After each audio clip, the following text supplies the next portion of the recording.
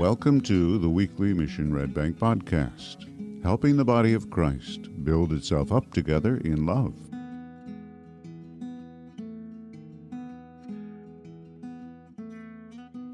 Well, good morning, Mission Red Bank. As Al said, my name is Chris, and I can't make this stand work. Let's see. Ta-da! Let's use this stand. All right. Yes, Lord.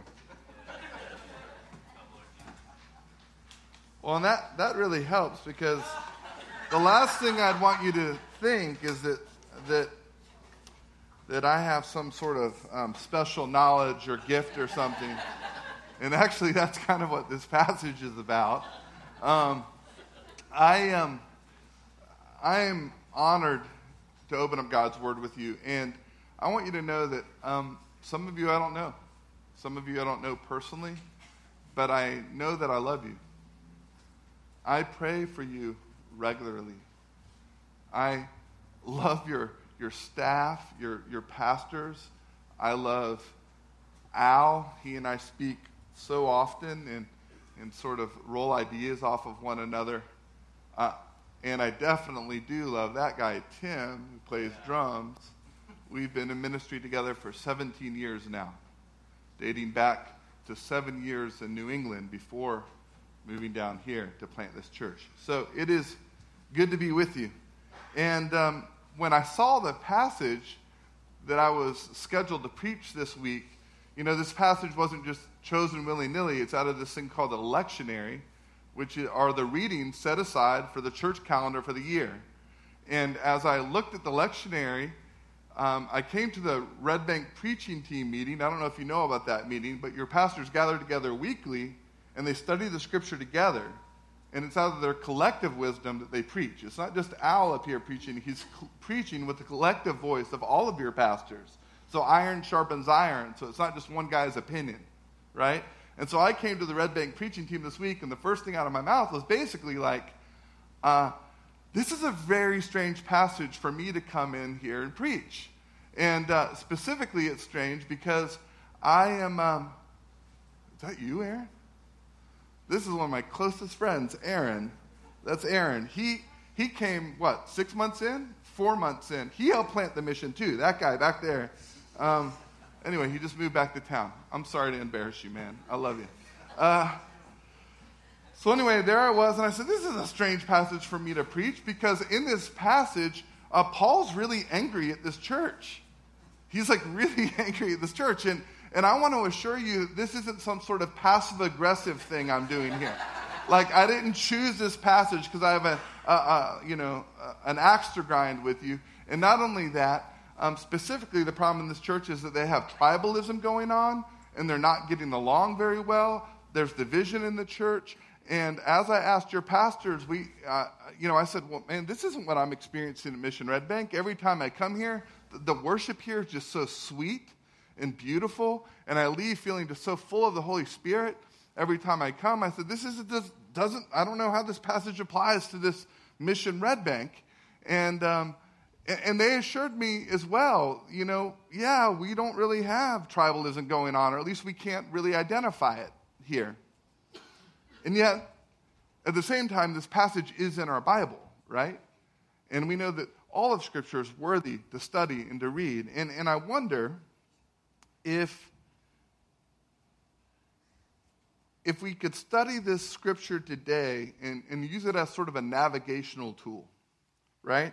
A tool that would sort of keep us heading in the right heading, keep us heading in the right direction, and help us guard from the potential of tribalism and division that could come into a body of Christ. That happens far too often. So even if this isn't something that feels very cute right here for us right now, it feels like it's something that we ought to look at so that we can guard against it. Will you pray with me, and then we'll jump in? Father, I pray that the words of my mouth and the thoughts and the meditations of each one of our hearts would be holy and pleasing to you, Lord, our rock and our Redeemer. Amen. Well, brothers and sisters, The passage begins, "Brothers and sisters, I could not address you as people who live by the Spirit, but as people who are still worldly, mere infants in Christ. I gave you milk, not solid food, for you were not ready for it. Instead, you are still not ready." So the passage begins with a diagnosis. The church in Corinth is categorized by being made up of worldly or fleshly people who are not spiritual. And it's important to know what Paul means when he says this word spiritual, because in our culture and in our day and age, this word spiritual is taking on all sorts of different meanings, right? You know, nowadays a song can be called spiritual, a support group can be called spiritual, even exercise might be called spiritual, right?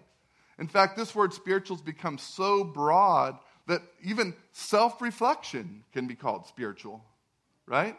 Or even eating ice cream could be called a spiritual experience, right? So this word spiritual has sort of lost its saltiness. I know that Pastor Al preached on saltiness last week, right? But this word spiritual has sort of lost its original intent. So when the Apostle Paul says this word spiritual, he means something very specific, and he goes into it in chapters 1 and 2, which I encourage you to go back and look at chapters 1 and 2 this week. But here's what he means by spiritual. He describes being spiritual as communicating through the Holy Spirit to the mind, with the mind of Christ. That's his whole definition of spiritual. It's no broader than that. It's very specific. To be spiritual, according to the Apostle Paul, is to communicate through the Holy Spirit to the mind of Christ. The risen Christ, right? The risen Christ. So spirituality then, according to Paul, is all about connection. It's all about connection. It's about connecting with God. The Holy Spirit, in his way of thinking, is sort of the conduit of that connection. And what are we connecting to? Well, we adore the Father, but we connect to the mind of Christ. And what Paul is saying is that the Corinthian church hasn't yet sort of plugged in the wire for this connection. Instead of nurturing their own spiritual lives, the people there are looking to depend on their leaders' connection to the mind of Christ.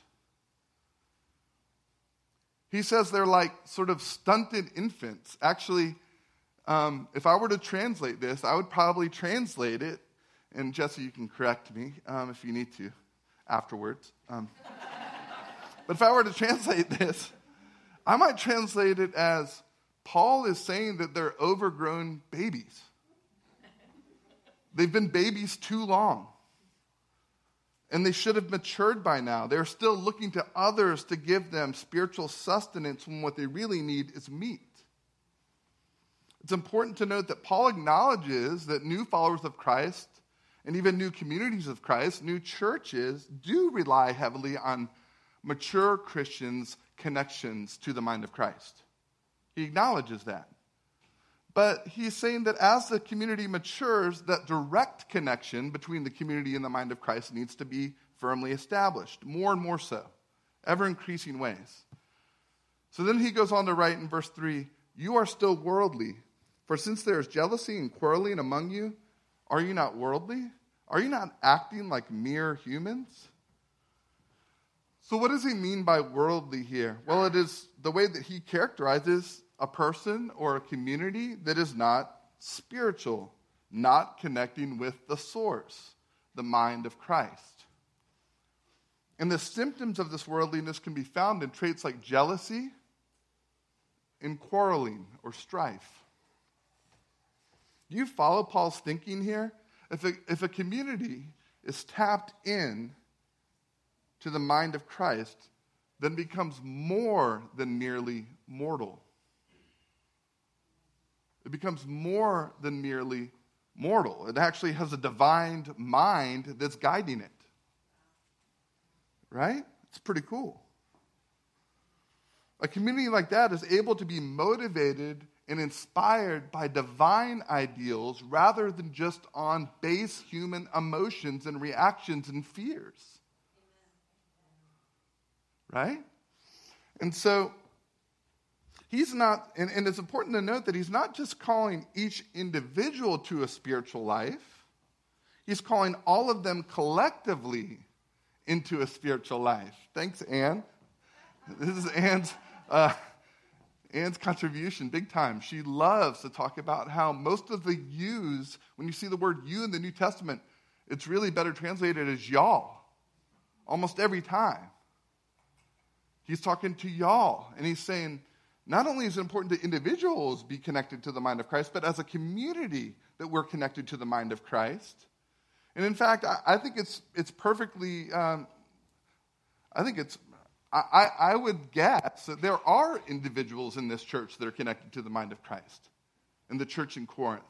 There are individuals, but the truth is, because we're bound together as a community, if some of us aren't, division can come into the picture because we're not of one mind. We're not functioning out of the same divine ethics and emotions. And so the difficult thing is that as we're all bound together, unspiritual people can disrupt the whole. Unspiritual people can disrupt the whole. They can become, they often, if you think about base human emotions, people often measure themselves against one another. It's like what we'd call human nature, right? We measure ourselves against one another, and we become envious. We become jealous. We become quarrelsome. Pastor Chuck Smith writes about it this way: strife is the fruit of envy. If you are envious, you will soon be engaged in strife. It is the mark of carnality. It is a part of the flesh life. Have you noticed that there are some people who are just never pleased? It's always worth, like when you hear something, have you noticed some people are just never pleased? It is important to pause there and go, am I one of those people? Right? They always are striving over some issue that is bothering them. And this is what Paul is calling just the base state of being merely human.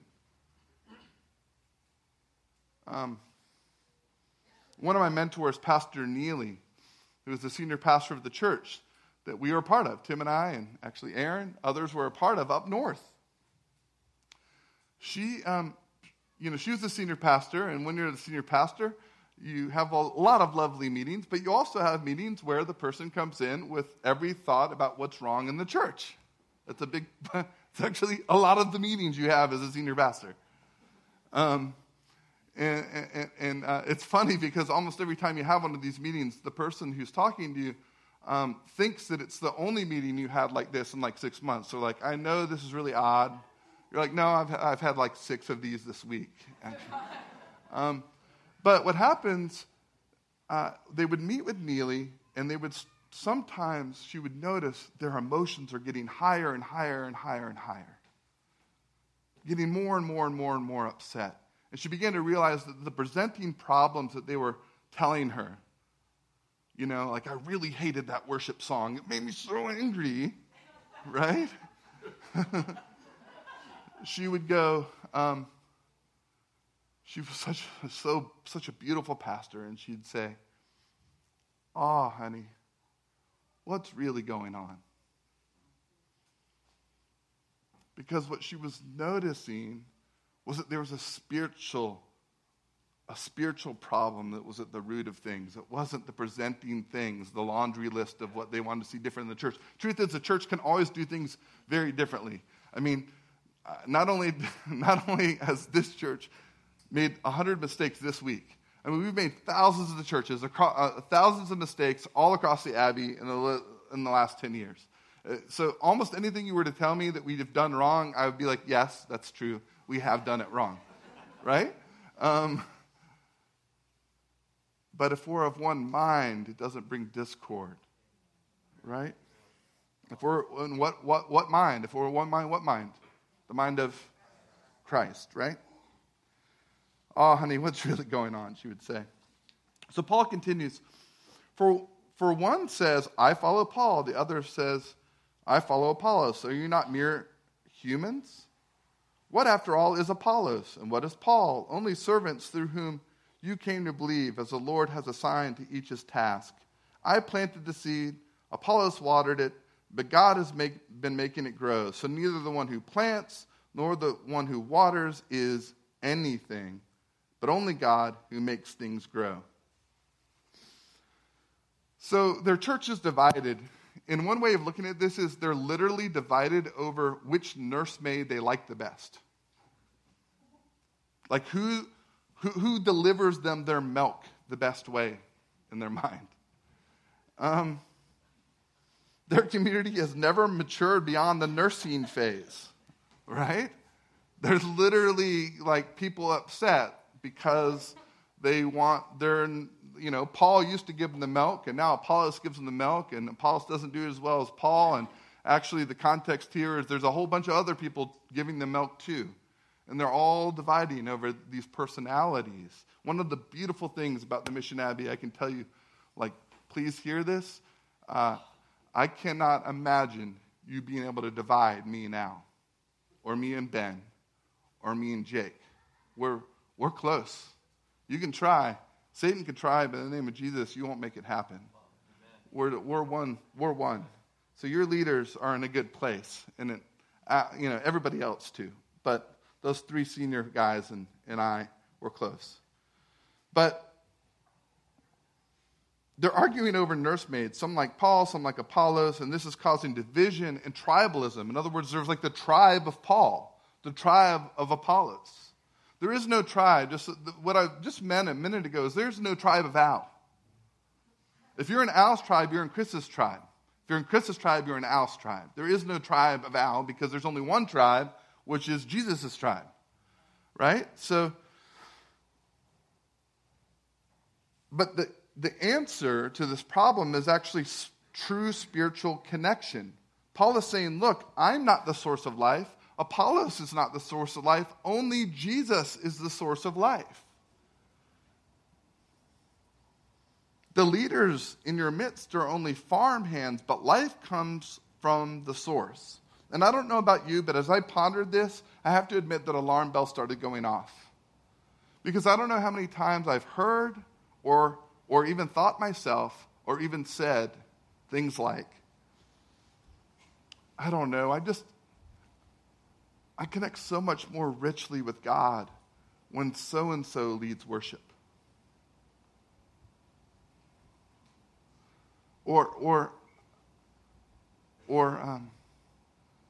Yeah, I really just wish so-and-so would preach every week because I connect so much more with God when so-and-so preaches. Right? Now, the reality is that we may relate more to one leader or another. And I don't know that that's necessarily good or fundamentally bad, but I can tell you that as Americans in particular, we can get really off track in our relationship to our leaders. And there's a couple of things I think that play into this. One, Americans tend to want heroes.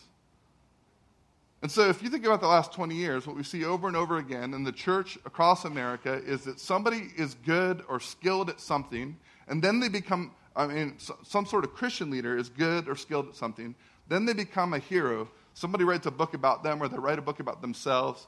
And the vast majority of them, Americans also love to do what to heroes? Tear them down. So the vast majority of them, over the course of time, almost everybody that when I first came into ministry, when I was first coming out of seminary, all the people that everybody looked to and said they know what they're doing in terms of church planting, to the church leading, almost every single one of them has been torn down. Almost every one. I can think of two. Jim Cymbala and Tim Keller haven't been. But almost every one. Books you've read that are on your shelf, and the guru great church leaders, they've all been torn down, most of them. And so that's the one thing. We want heroes. The other thing Americans seem to like is fast food. In other words, we like the least painful, most hassle-free option available. The least painful, most hassle-free option available, right? So now you add these two things together, and our temptation is to look at our pastors as the people with all the answers, the heroes. And if our leaders have all the answers and they are willing to do all the heavy lifting spiritually, all the connecting with Jesus spiritually, many times we can fall into the pattern of just letting them do that. And so we can settle for the fast food version of the Christian experience where our leaders whip together something and deliver it to us in the most palatable way available as we drive through the church for an hour each week, and then we call ourselves spiritual.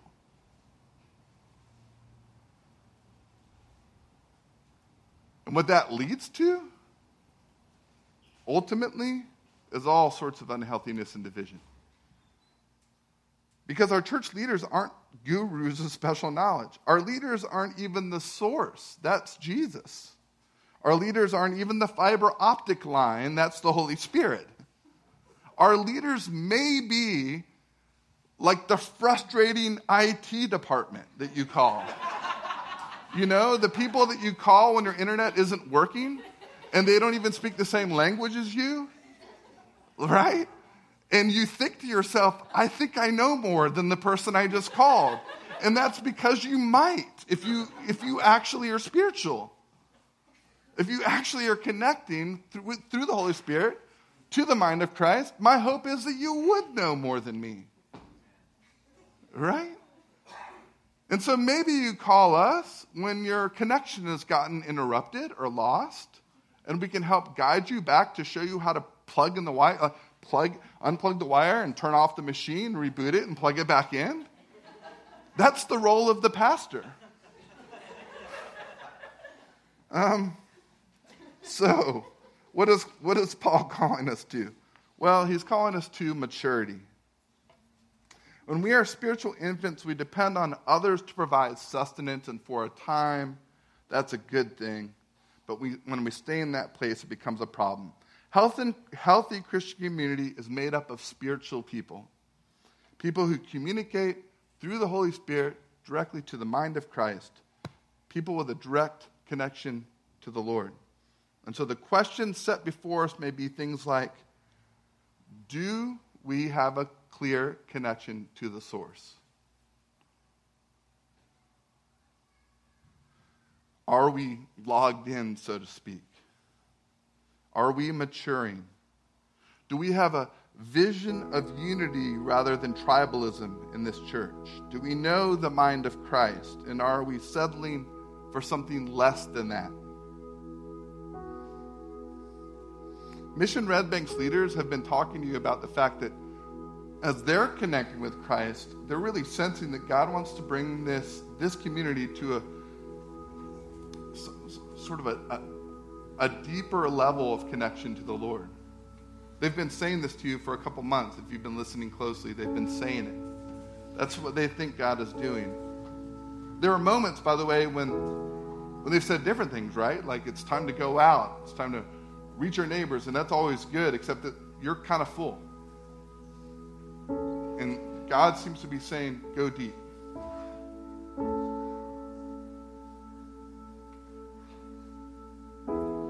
So, we may be asking how to do that. In fact, Al told me this week he's gotten several texts. How do I do that? How can our roots go deeper and reach down to the true source of life? And friends, that's the right question. But I would cheapen the answer by trying to give it to you in the next minute. That's the right question. That's the question that should kind of haunt us, that should reverberate through our brains this week. How do we get connected? How do our roots go deeper to the source of life? And this is the question that your pastors are committed to helping you answer over this next season in the life of this church. And as you dig And as you dig, know that I will be praying for you, that you might make our joy complete by being like-minded, having the same love, being one in the Spirit and one in mind. In the name of the Father, and the Son, and the Holy Spirit, amen.